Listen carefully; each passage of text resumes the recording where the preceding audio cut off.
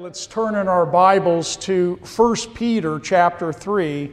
We're going to be looking at verses 8 to 12. I titled this morning's message, Finally, All of You Be of One Mind. And actually, while I was away on vacation here, I was reading a book on the relevance of God's Word. How relevant is the Word of God for us today? And you would think, for most of us, and I think those of us that have been at least part of this church or a Calvary Chapel or a church that actually teaches the Word of God and the whole counsel of God's Word, that maybe wouldn't be a question. How relevant is the Word of God for today? But it's interesting that there are those that question that. There are those that think that we need somehow to make the Word of God more relevant for our day and age that we're living in. We're living in a world that, as Pastor Kyle was sharing about the persecution each week that's happening around the world, we're living in a world that still has persecution. As a matter of fact, Christians are being persecuted in a greater way, in more of a volume of persecution than ever in history around the world. And that's why Kyle gets up and shares each week and highlights a country or a person or puts something before you so that we as Christians would pray. The letter that Peter is writing here in 1 Peter, he's writing it to a suffering church. Church as a whole, that this letter was gone out to multiple churches, and the Christians were suffering persecution at that time, and Peter knew that the church needed to be encouraged. The church needed to know that their God was with them, that suffering would lead to glory, that there would be an end of all of this that would ultimately lead to glory. They needed to persevere like we do, that we need to persevere in the days that we're living in. We also need that encouragement ourselves. But as I shared about the relevance of God's Word, there are, and it's sad to say, but there are some Christians, there are some pastor teachers, there are some churches today that think that we need to make the Bible more relevant. They sometimes do it at the expense of the Word of God. They do other things, in other words, within the church. They sometimes are more entertaining to the church than they are the teaching of the Word of God. And they're trying to be relevant for the day. They're trying to bring in stories and different kinds of things that will make it more relevant. And stories are not bad. Bringing things in like that into the Word, as long as the Word of God is being taught. And I would say the whole counsel of God's Word, 66 books, all of God's Word being brought in time to the people of God. Some have thought that because the Bible was written 2,000 years ago, that it needs to be made more relevant for our day and age. You know, there's culture, there's dress, there's ways that they did things 2,000 years ago that they're not doing today. And so they bring that into the Word of God. They bring that into wanting to make things more relevant for our generation. The Bible, as it's written, I don't believe needs to be made more relevant. We don't need to make the Bible more relevant. The Bible is relevant 2,000 years ago as it is today.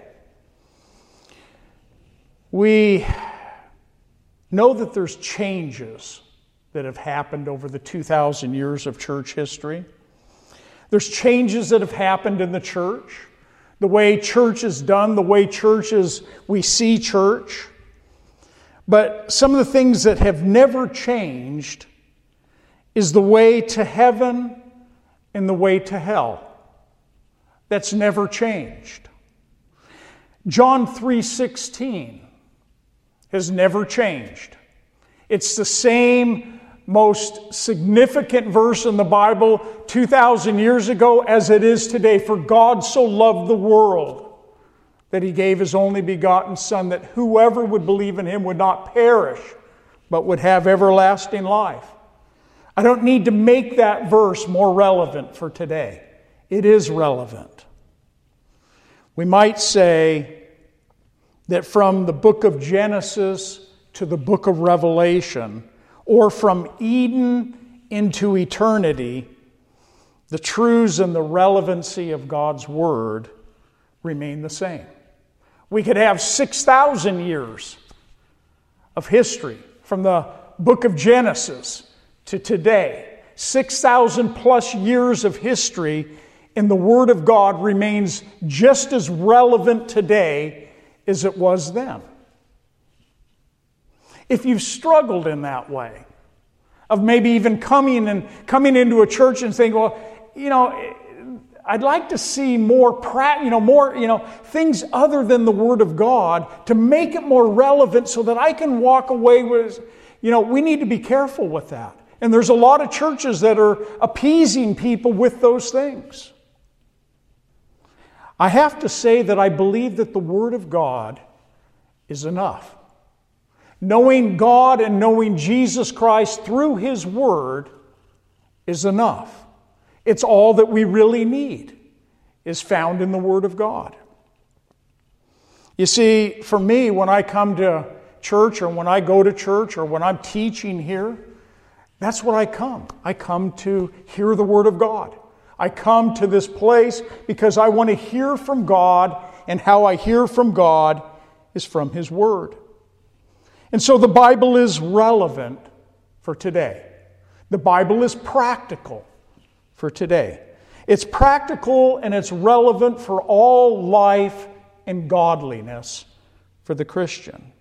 Peter writes in his second letter in chapter 1, verse 3, he says, His divine power, that's God's divine power, has given to us all things that pertain to life and godliness through the knowledge of Him who called us by glory and virtue. That word virtue has to do with our moral excellence before God.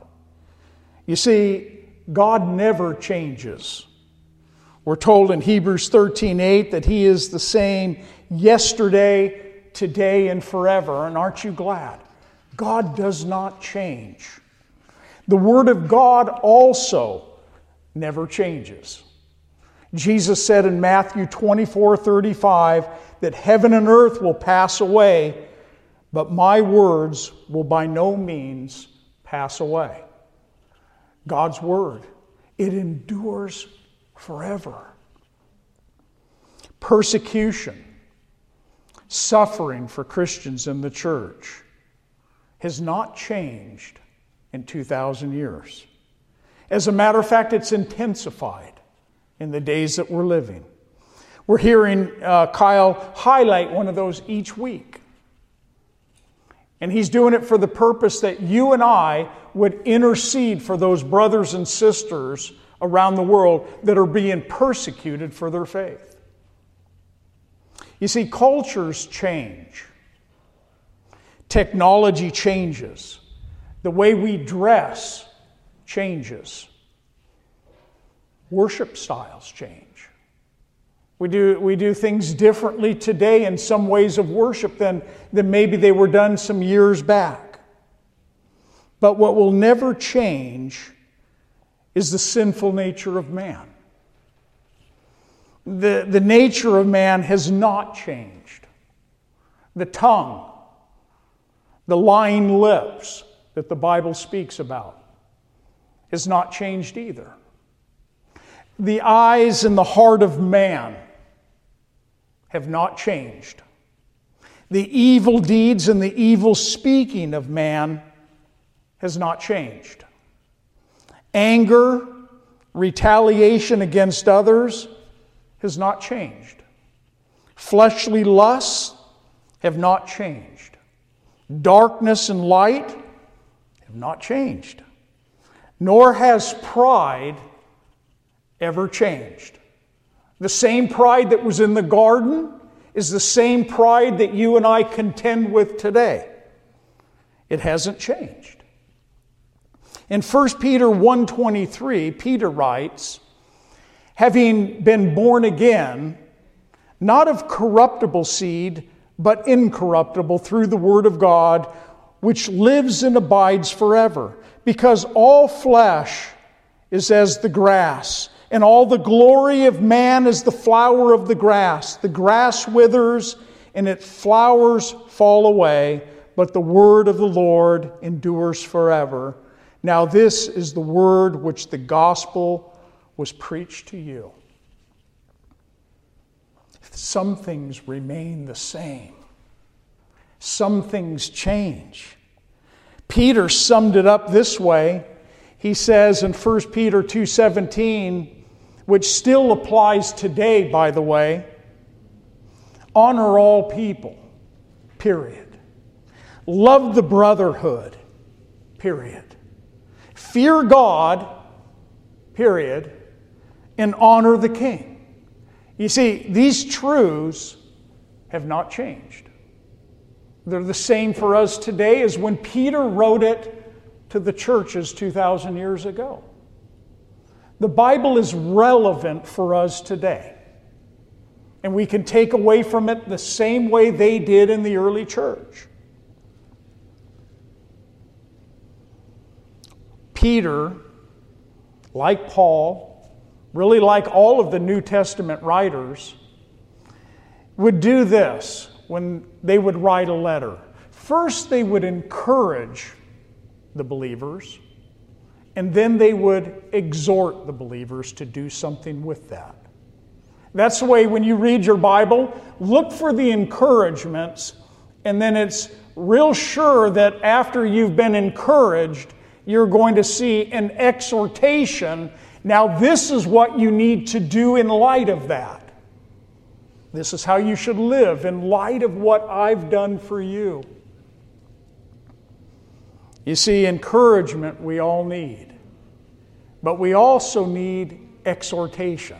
We all love to come to this place to be encouraged, to be lifted up. But we should also come to this place wanting to be exhorted, wanting to be challenged in our faith, wanting God to speak something into our hearts, even if it hurts, even if it kind of digs up against the grain of the struggles that we have.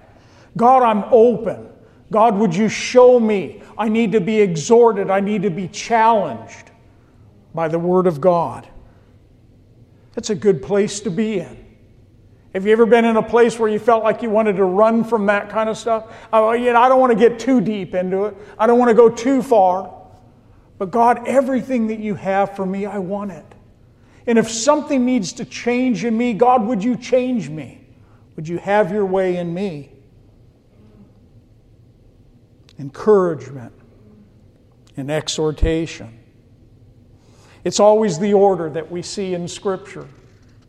And I'm glad that it's that way. In a sense, God builds us up that He might now exhort us to do something with it. After encouraging the believers here in Peter's first letter, in chapter 2, verse 11, he says, Beloved, he says, I beg you as sojourners and pilgrims that you abstain from fleshly lusts, which war against the soul, having your conduct honorable among the Gentiles, that when they speak against you as evildoers, they may, by your good works which they observe, glorify God in the day of visitation. Peter here, after they've been encouraged, he now exhorts them. Abstain from fleshly lusts. It's relevant for us today. It's the same for us as Christians today, that we would abstain from fleshly lusts which war against our soul. That we would have our conduct honorable among the Gentiles. It's the same for us today. It's why when we pick up the Word of God, we don't read it as if Peter is just speaking to a people 2,000, but God is speaking into our hearts today.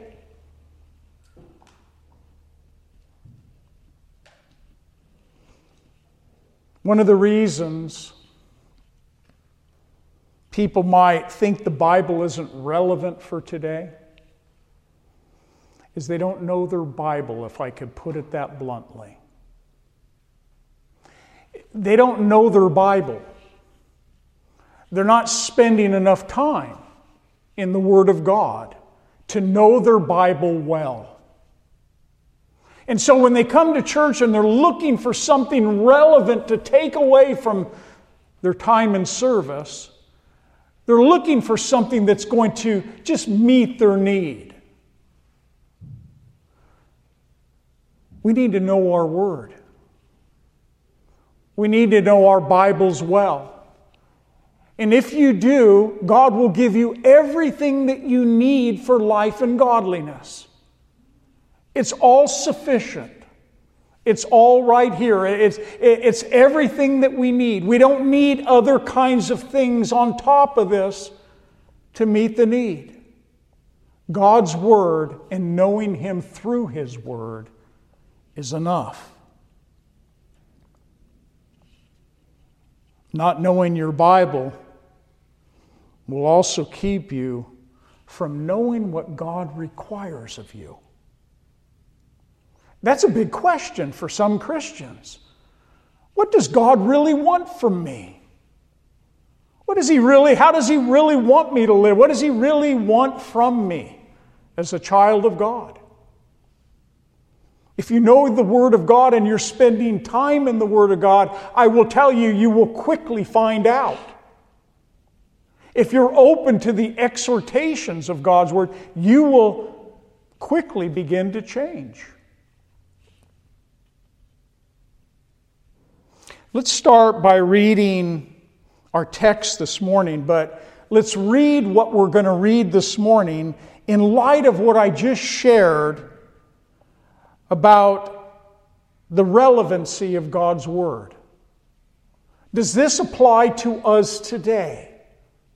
Can we take something away from the words of Peter today the same way that the church did 2,000 years ago?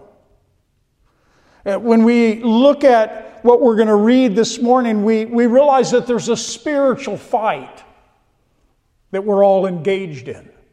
There's a spiritual battle that we all find ourselves in at times. It's a real struggle. It's a real battle. There's real things that go on inside of us. God's Word has the answer for all of those things. These exhortations of Peter, they are relevant for today. Let's read 1 Peter chapter 3. Look at your Bibles in verse 8. Finally, all of you be of one mind, having compassion for one another. Love as brothers. Be tender-hearted. Be courteous. Not returning evil for evil or reviling for reviling, but on the contrary, blessing, knowing that you were called to this, that you may inherit a blessing. For he who would love life and see good days, let him refrain his tongue from evil and his lips from speaking deceit. Let him turn away from evil and do good. Let him seek peace and pursue it. For the eyes of the Lord are on the righteous, and His ears are open to their prayers. But the face of the Lord is against those who do evil. That's our text. It's relevant. It speaks the same way into our hearts today as it did in the time that Peter wrote this letter. He starts off in verse 8 with the word finally. And finally, all of you be of one mind. And the finally there is not because it's the final words of Peter's letter. He's using the word finally in light of all the exhortations that he gave prior to this. The exhortations that he gave in the previous chapter about living godly in an ungodly world. About being submissive to governments and authorities over your life. And masters and those in our workplace. You see, God doesn't leave any stone unturned. He deals with every real issue of life. At work, servants and masters, government, the world that we live in. Living godly in an ungodly world. All relevant, isn't it? Things we need to hear. He talks about wives being submissive to their husbands, and he gives a word to the husbands about honoring your wives. These are all practical exhortations that Peter was giving to them and that we're receiving today. But Peter says, finally, all of you be of one mind. Or we might say, all of you be in unity of the faith. That's a good word. It's important. It's actually really important that the church, and that's you and I, would be of one mind. We'd have one mindset. Paul, in his letter to the Ephesians, he wrote in chapter 4, verse 1, he says, I therefore, the prisoner of the Lord, Paul was in prison as he was writing this, I beseech you to walk worthy of the calling with which you were called. And he says, with all lowliness and gentleness, with long suffering, bearing with one another in love. And then he says this, endeavoring to keep the unity of the Spirit in the bond of peace. Oh, if the church would just do that. Oh, if we as Christians in relationships would just do that. Endeavoring to keep the unity of the Spirit in the bond of peace. Paul says there's one body,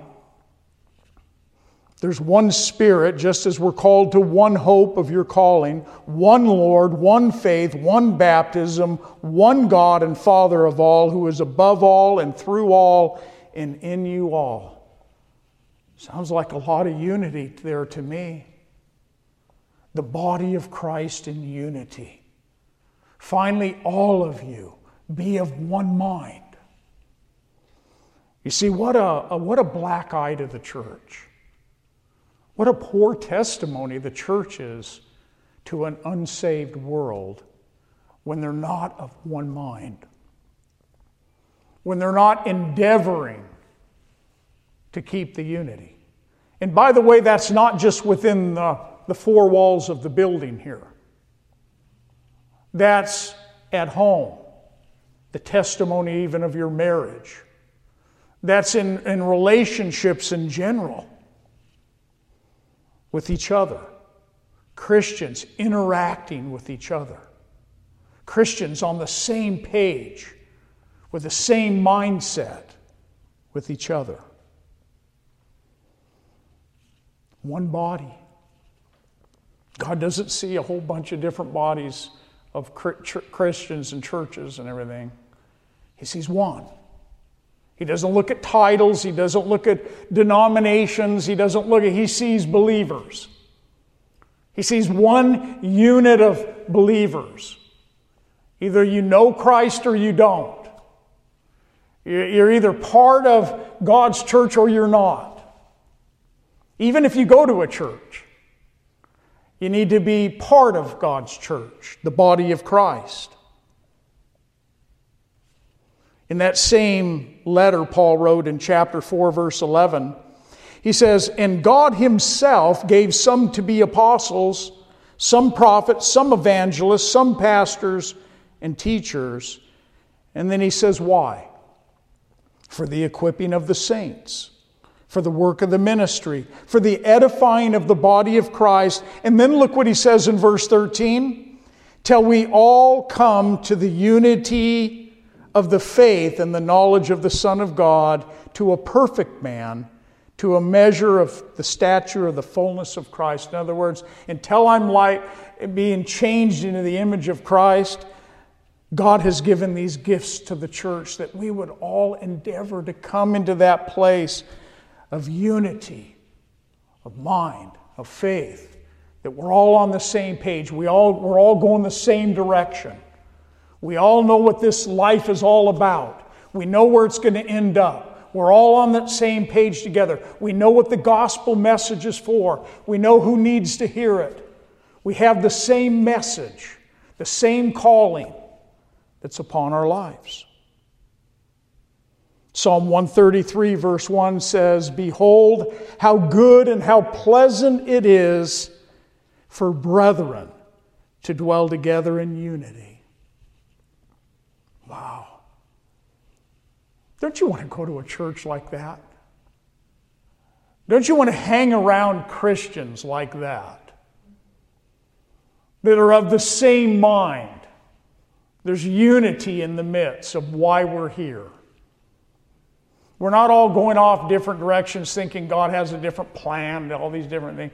No, we have one focus or one purpose. I want to worship God. I want to glorify Him when I come into this place. And when I leave this place, I want to go out and I want to be a witness for Jesus Christ. I want to tell people about Him. And I'm looking forward to that day when Christ is going to return. Until then, I'm laboring and I'm running my race to the end. And we're all on that same page. We're all going in the same direction.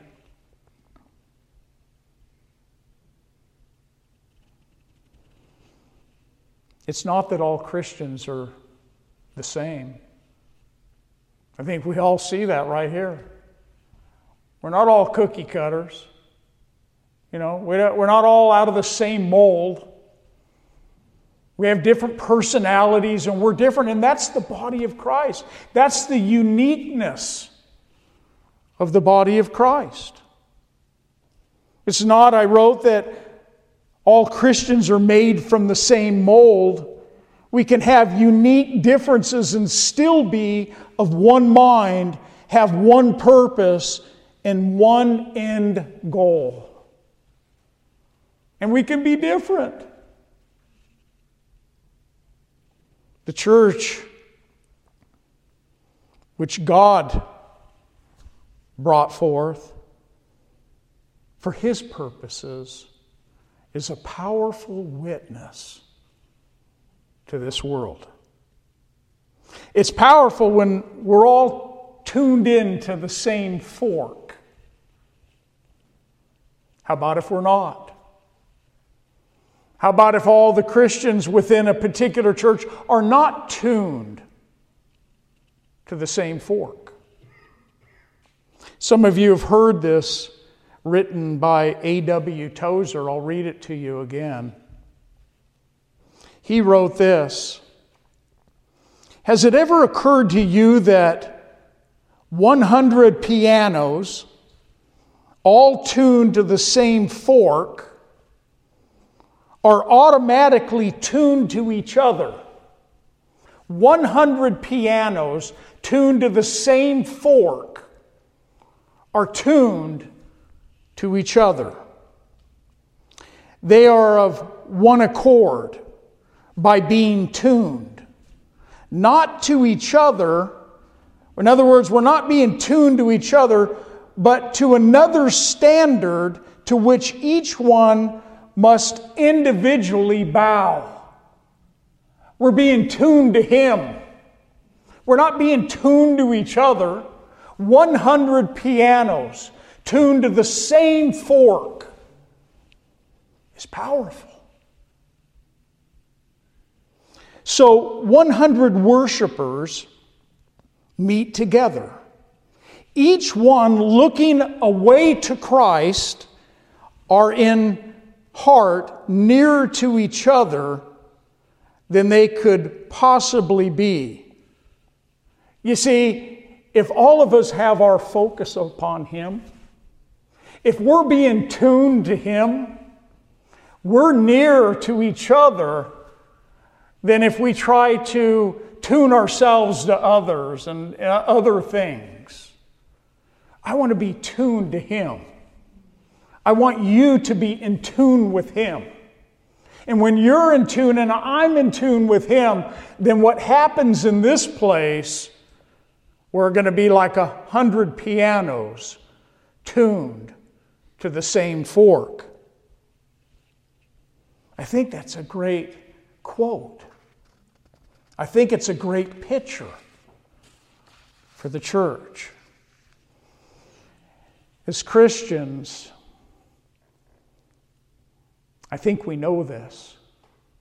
We don't always see eye to eye. And you know what? And I'm going to say to that, that's okay. We don't always see eye to eye on everything and every issue. And that's okay. As a matter of fact, if we did, as Christians, it wouldn't be unity, it would be uniformity. It wouldn't be unity, it would be uniformity, which is a state of being uniform.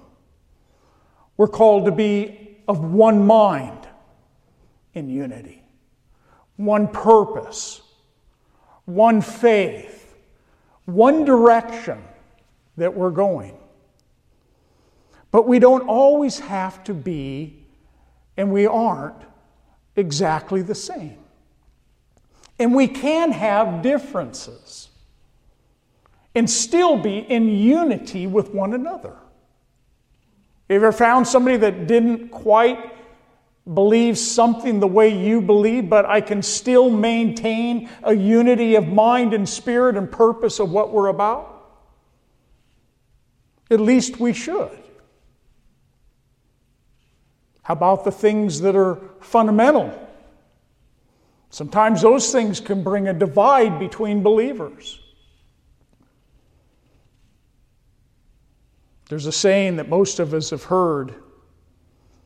In fundamentals, unity. The essential things, we need unity. In non-essentials, liberty. In everything, love. That's the marker. That's what we should strive for. The fundamentals that are important. We don't stray from them. Jesus is God. God manifested Himself in flesh and blood. God in flesh. A fundamental truth. Something I can't kind of get on board with others that would deny that. But non-essentials, there's liberty. There's certain things. And so unity within the body of Christ, being of one mind in unity. If we could just simply keep our eyes fixed on Christ, be tuned to that same tuning fork. If our desire is to know His mind, do you have a desire to know the mind of Christ? Do you have a desire to know Him in a more intimate way? If you have that desire to know Him, you're going to find Him in the Word of God. You want to know more about Him? Then look to the Word of God. If you want to have your mind aligned with His mind, if you want your purpose in life to be His purpose, if our goal in life is to have His goal. What's God's goal in life? What's God's goal for you in life? I want to know what His goal is. You see, if we all did that with the same mind, all of us here,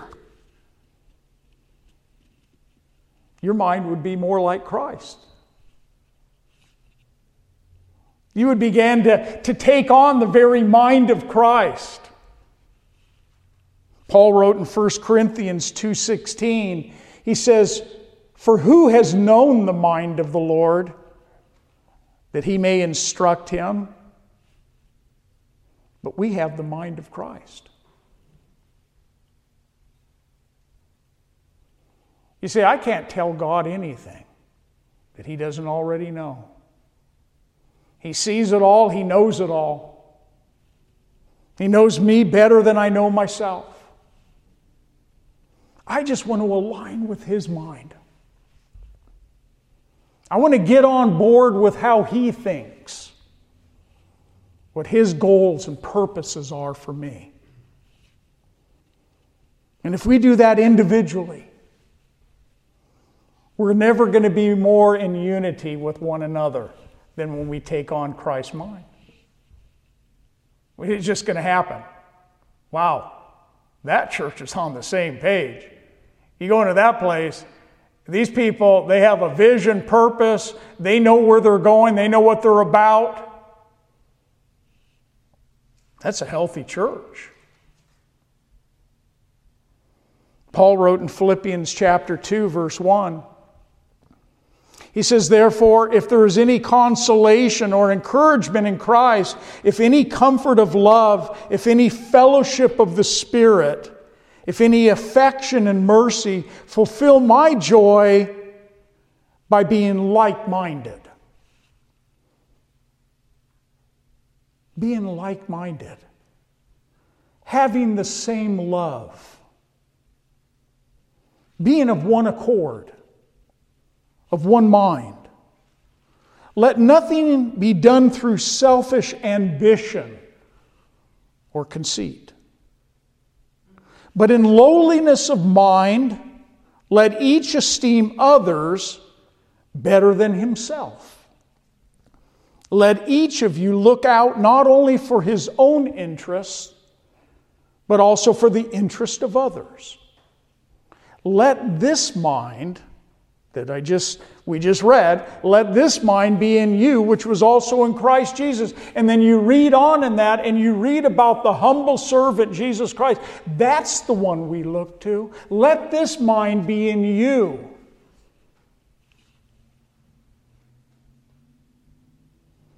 Peter also says in verse 8, he says, having compassion for one another. That word compassion literally means to suffer with. To have compassion for one another means to suffer with or feeling the like with another. Being sympathetic towards others. We hear Kyle each week highlight a church, a country, a person that is being persecuted for their faith. We lifted up a prayer today. And in a sense, what we are doing is coming alongside and suffering alongside those persecuted believers around the world. Having compassion for one another. Suffering with one another. When one part of the body is suffering, the rest of the body is suffering. Do you know that it's to my advantage that you are all doing well in my own personal walk? And it's to your advantage that I'm doing well. If I'm not doing well, it'll affect you. If you're not doing well, it'll affect me and affect others. It's important for us all to have that compassion for one another, coming alongside one another, showing compassion, suffering with one another, being compassionate towards each other.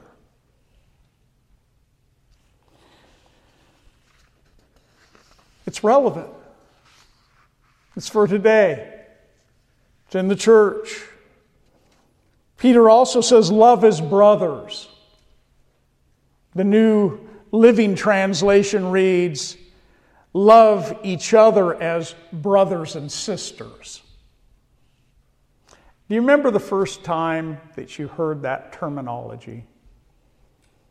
You gave your life to Christ. You heard people calling them brothers and sisters in Christ. And man, what is this? Brothers and sisters in the Lord. Brothers and sisters in Christ. Try using that with somebody that doesn't know the Lord. They don't get it. To love as brothers, love as sisters in Christ. It's an amazing thought, isn't it? That you're a child of God, and then you have brothers and sisters over the whole world. It's an amazing thought. I've been to different parts of the world. I've been in different countries, and I've gathered together with other Christians. And we come together and we can love like brothers and sisters in Christ. And we can also be on the same page in unity of why we're here and what we're about. And I just met you just now. And I just came to your church for the first time. And you're doing the same thing that we do back here in North Carolina. Because it's the body of Christ. It's an amazing thing to consider that you are a child of God. And by that you have extended family. Christians have huge families. You know, you might have a small biological family, but you got a huge family in Christ. You got brothers and sisters that encompass the whole world. Amazing thought. Peter says back in chapter 1, verse 22, he says, since you have purified your souls in obeying the truth through the Spirit, and then he says, in sincere love of the brethren. Love one another fervently with a pure heart. When you came to faith in Christ, relationships changed. Your relationship with God, it changed, didn't it? Your relationship with other people changed. Especially the relationship that you have with each other as brothers and sisters in Christ. Relationships changed. Or at least they should have. We look at relationships differently now as Christians. But Peter says we're to have sincere love of the brethren. We're to love one another fervently with a pure heart. And why would Peter even bring that up? Why would he even bring those words into it and to bring that to the surface of what he's exhorting the church to do? To have sincere love. To love one another fervently. With a pure heart. And I have to suggest that it would be because there is a kind of love that is not sincere. There are those that are not really loving one another with a sincere love and out of a pure heart and pure motives of why they do it. And that's within the church. That happens within the church. We need to be careful, Christians, that we soul search, we allow God to search our hearts. We say, God, would you show me the sincerity of my love towards my brothers and sisters in Christ? It's a big question. You see, we all have relationships. We have family relationships. Sometimes we don't even do well in our biological relationships with family members. We have strife. We maybe there's not sincere love there. But then we come to church, and it's a whole different thing. Oh, now I've got to switch gears. Now I'm going to love from a pure heart and love with sincerity my brothers and sisters in Christ. But I'm struggling with my biological relationships. Our prayer might be, God, would you search my heart? God, would you help me to love others the way you love me? Give me your love for them. Let my love be a sincere love for the brethren. That'd be a good prayer for all of us. And just think what God might do in our hearts if we sincerely brought that before Him.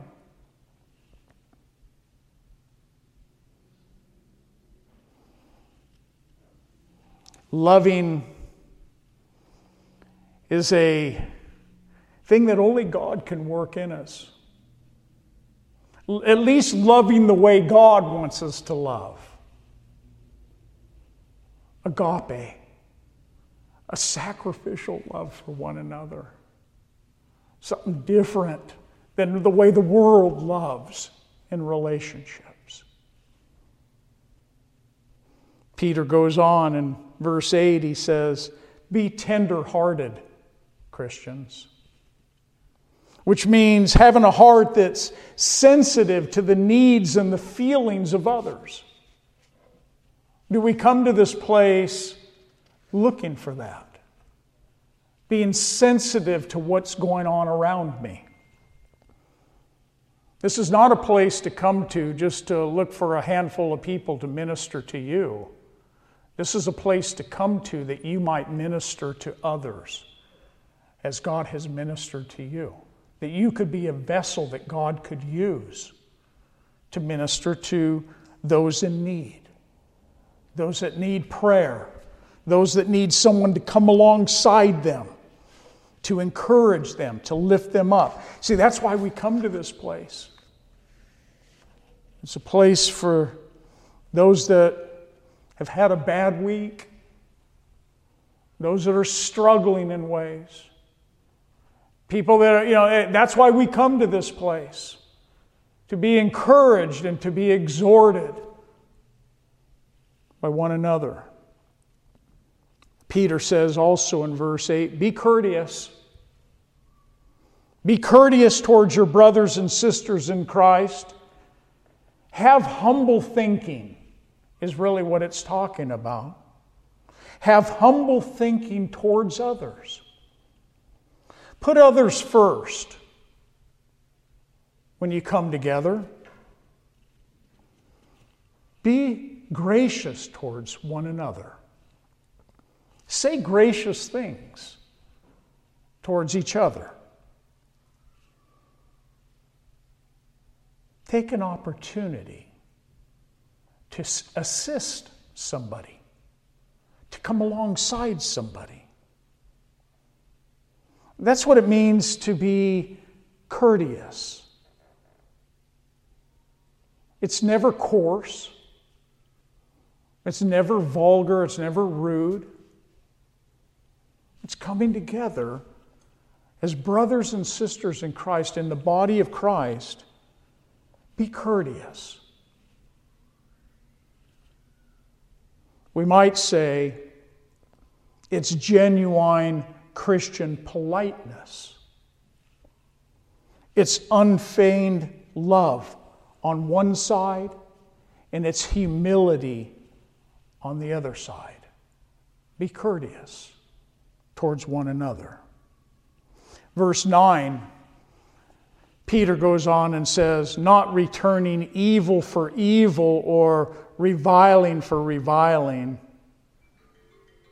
This was something that Peter needed to say, because the church was living under persecution and suffering. Peter needed to bring these words to the church. He knew what they were, he knew what he was experiencing. He knew what they were experiencing. Not returning evil for evil or reviling for reviling. You see, Peter himself, he learned early on in ministry that God's way is not always man's way. Have you learned that? God's way is not my way. 99.9% of the time, probably. How Jesus reacted to his persecutors is what we're called to do also. It's our witness. It's our relationship that we have with Christ. And you know what? It's powerful in the eyes of those who observe it. It's a great witness. When a Christian is being ridiculed, mocked, something, against them for their faith, and they don't return evil for evil or reviling for reviling. You see, evil has to do with deeds, and reviling has to do with our words. The things that we would say back. The things that we feel we have the right to say back. Remember when Peter was in the garden the night that Jesus was arrested? Peter was there and they came to arrest Jesus, and Peter takes the sword and swings it and cuts off the ear of Malchus. And Jesus says to him, "Put away your sword." Put it away. It's not my way. It's not how I want to accomplish what I'm here to accomplish. The flesh wants to react, doesn't it? Peter did. He learned early on in ministry that his ways are not the Lord's ways. Jesus also taught his disciples in Matthew chapter 5, the Sermon on the Mount. He says, "Blessed are the peacemakers, for they shall be called the sons of God. Blessed are those who persecute you for righteousness' sake, for theirs is the kingdom of heaven. Blessed are you when they revile and they persecute you and they say all kinds of evil against you falsely. And here's the key, for my sake. Rejoice and be exceedingly glad," Jesus says, "for great is your reward in heaven, for so they persecuted the prophets who were before you." We're not exempt, church. As a matter of fact, the days are coming that are growing more and more evil. You make a stand for Christ, and you need to be prepared in heart and mind. You need to be prepared. If you make a stand for Christ, that there will be people that will not like what you stand for. And then the big question comes, so how do I respond? What do I do when people don't like what I stand for? How should I respond to those people?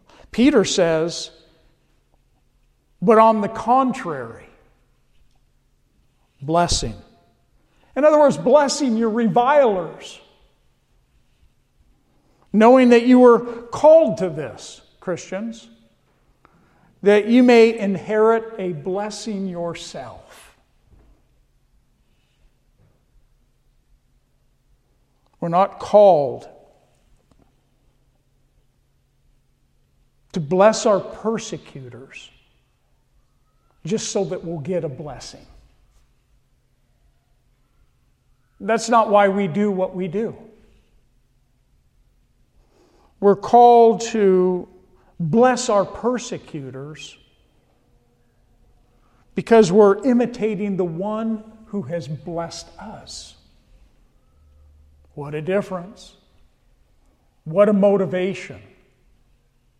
The one who has blessed you greatly is your motivation.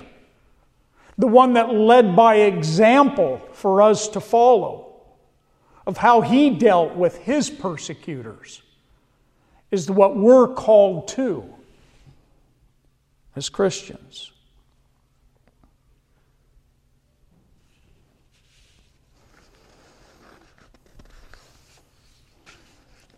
I think we all know that our flesh, when it's been wronged, it doesn't want to bless. You ever found that out? Somebody says something against you, whether that's a family member, somebody, at work, somebody at church. They say something against you, and then you want to turn around and bless. Be a testimony for the Lord. Not easy to do. And there's a lot of Christians that won't. They don't and they won't. They're not going to do it. You're not going to invade my space and then expect me to be quiet. You see, returning evil for evil is the tendency of our flesh. You hurt me, you made me upset, you wronged me, you did this, and now you need to have the same. It shouldn't be that way. Remember Stephen as he was being stoned by the religious leaders. And then he says, and get this, he's being stoned. I don't think anyone in here has been stoned. But I have to imagine that would be very difficult to be there on your knees and people hurling rocks at you and you being stoned. And in that moment, Lord, do not charge them with this sin. No, that came off of Stephen's lips. I don't think that any one of us, including Stephen, would be able to do that without the enabling grace of our Lord. Can't do it. God is the one that enables you in the moment. Peter, then, he quotes from Psalm 34, verse 12 to 16. What I like about Peter here in this letter that's evident, he knows his Bible.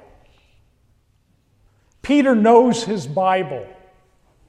He uses the Bible to reinforce the statements that he makes. In this first letter, I looked at all the different occasions, and Peter has already quoted from Leviticus and Isaiah. He's quoting here from the Psalms, and he's going to quote from the Proverbs. Peter knew his Bible, and he used it like we should. Know your Word of God, know the Bible, and use it. It's powerful. We see Peter using the Scriptures here to reinforce what he just said in verse 9. Peter tells them there's a special blessing from God upon those who would refrain from repaying evil for evil. to the one who would refrain his tongue from speaking evil, Peter says, God will reward those who leave the righteous judgments to him. Leave it to God.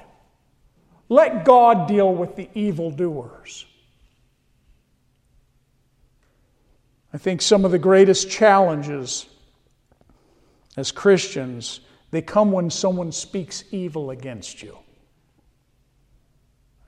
This is the hard one.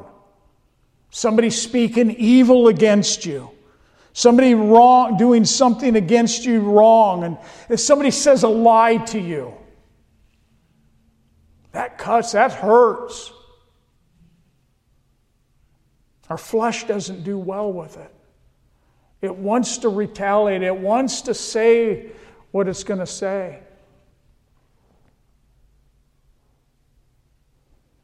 But when it does happen, and it will happen, when it does, and it will,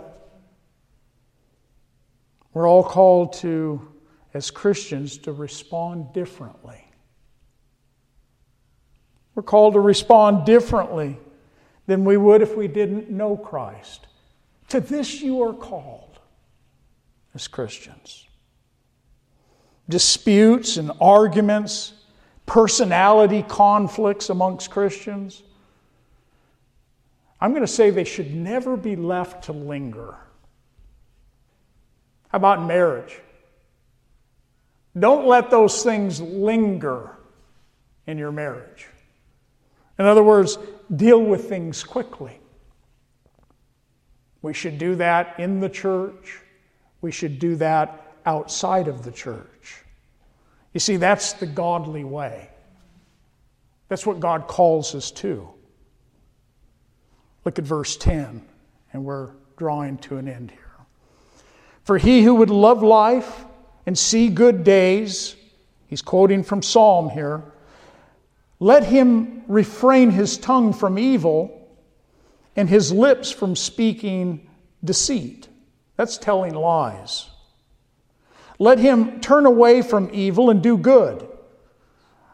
Let him seek, or let him search for peace and pursue it. In other words, to pursue something means you need to work to maintain it. Let him pursue peace. Let him work to maintain peace.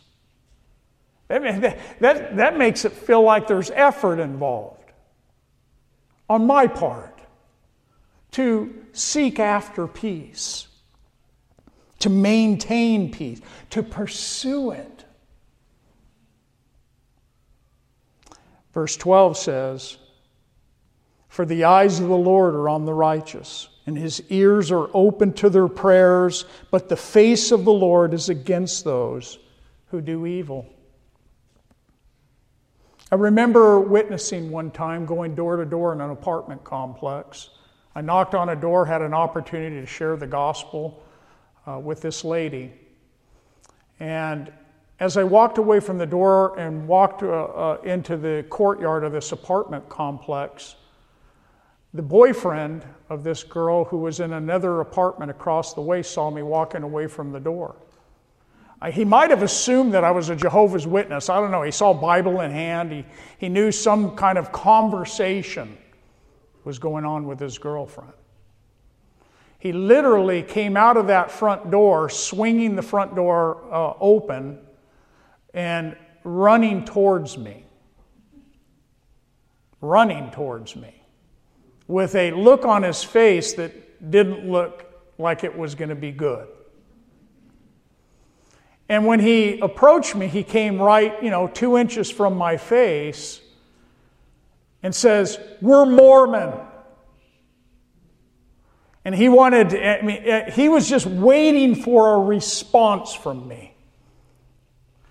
All it would have taken is for me to loosely get irritated with him, and everything would have broke loose. That's how angry he was, in the name of Mormonism, by the way, that he was towards me, coming to his door with a Bible in hand. How do we respond in those times? What do we do with those things? My response to him, which I know was the Lord, because in the flesh, you can feel it kind of jerking around inside what you'd like to do. But I just quietly said, I forget even exact words, but we're just here simply wanting to talk to people about the Bible. If I would have flinched, he would have wanted to get into it. And I'm just thinking, what a testimony. I mean, if I would have come back from that day of witnessing, getting into a big fist fight with somebody, not a good testimony, not a good witness. But the Lord was gracious to me, and He gave me that enabling grace in the moment. And that soft word turned away wrath in the moment. I've had a number of occasions like that, by the way. And I know that it works. It worked in the moment. It's what God calls us to. Loving others is not towards those who will always love us. You see, it's easy to love those that love you, isn't it? Doing good to those that do good to you, so easy. How about those that don't like you? Don't like what you stand for? Your enemies. Jesus told His disciples in Matthew 5:44, He says, "But I say to you, love your enemies." Even that rubs up at the grain of who I am as a human being. But in Christ, I look at that and I say, Jesus said, love your enemies. It's what I'm called to do. Bless those who curse you. Do good to those who hate you. And pray for those who spitefully use you and persecute you. Wow, His ways are not my ways. That they may be sons of your Father in heaven, for He makes His sun to rise on the evil and on the good. He sends rain on the just and the unjust. For if you love those who love you, what reward have you? He asks the question. Do not even the tax collectors do the same? And if you greet your brethren only, what do you do more than others? Do not even the tax collectors do so? So easy to love on people that love you. But if you rub up against somebody that is, prickly and rude and doesn't want to have anything to do with you and what you stand for, what do we do with that? I read a quote by an unknown author. Christians are supposed to be a living example of what Christ is. I like that. I'll close with this reminder. Finally, all of you, endeavor to be of one mind and of one faith. Have compassion for one another. Sympathize in the joy and sorrows of others. Love as brothers and sisters in Christ. Be tender-hearted, pitiful towards those who are afflicted. Be courteous by showing genuine Christian politeness. Be humble-minded. Don't return evil for evil or reviling for reviling when you are persecuted. But on the contrary, we seek to bless our persecutors and those who would speak evil of us. That's the way of Jesus. That's the way that we are called to walk as Christians. Peter's not done with this whole thinking of persecution. Next week, Peter is going to encourage the believers that in their relationships with those who don't know Christ, persecution's going to come. You're going to get it, in essence, is what he's saying. It will come. But I'm going to encourage you that in your suffering will lead to glory. Your suffering will lead to something greater than you could ever imagine. If you will endure and you will do it God's way, God will bless you.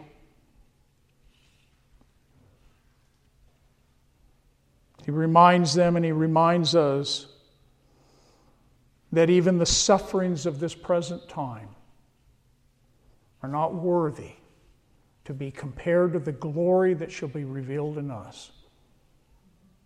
And you can't even compare it. It's all worth it. And so next week's title, I actually got ahead on this one, Suffering for Doing Good. Let's pray. Father, I thank you for the Word of God.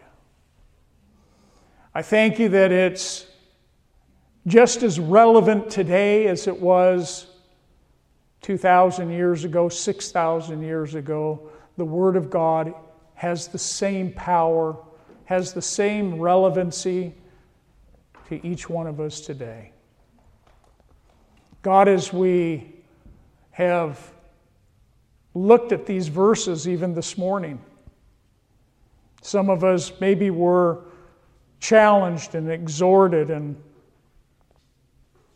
Lord, you spoke some things into our heart. Maybe some things that we need to get right. Some things that we need to repent of. Some things that we need to bring before you and let you have your way in us. Lord, that you would change our hearts.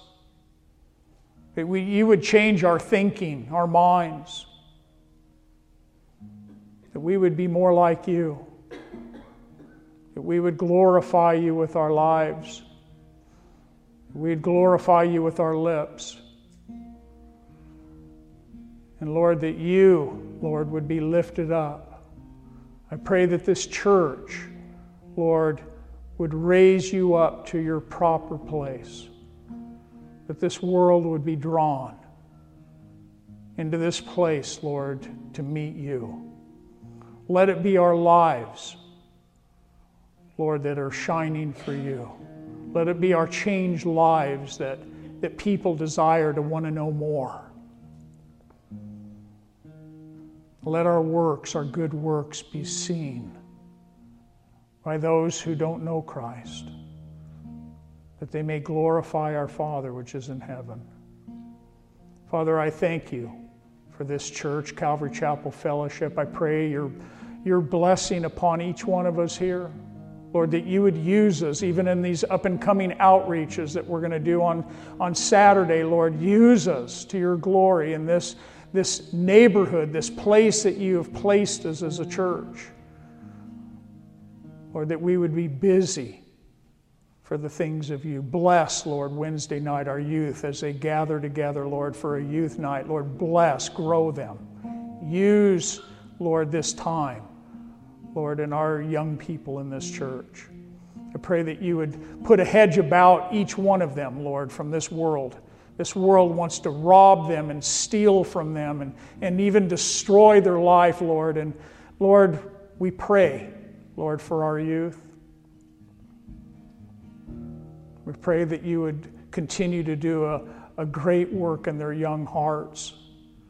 They would rise up and be bold for you, be unashamed of you. And I pray for the parents, Lord, that you'd give much wisdom. Lord, let them see the importance of their kids gathering together with other kids that love you, that they themselves, Lord, would be a strength to each other. Lord, we love you. We thank you. Fill us, Lord, even now with your Holy Spirit, Lord, as we go out. Use us, Lord, this week. And we thank you for it. In Jesus' name we pray. Amen.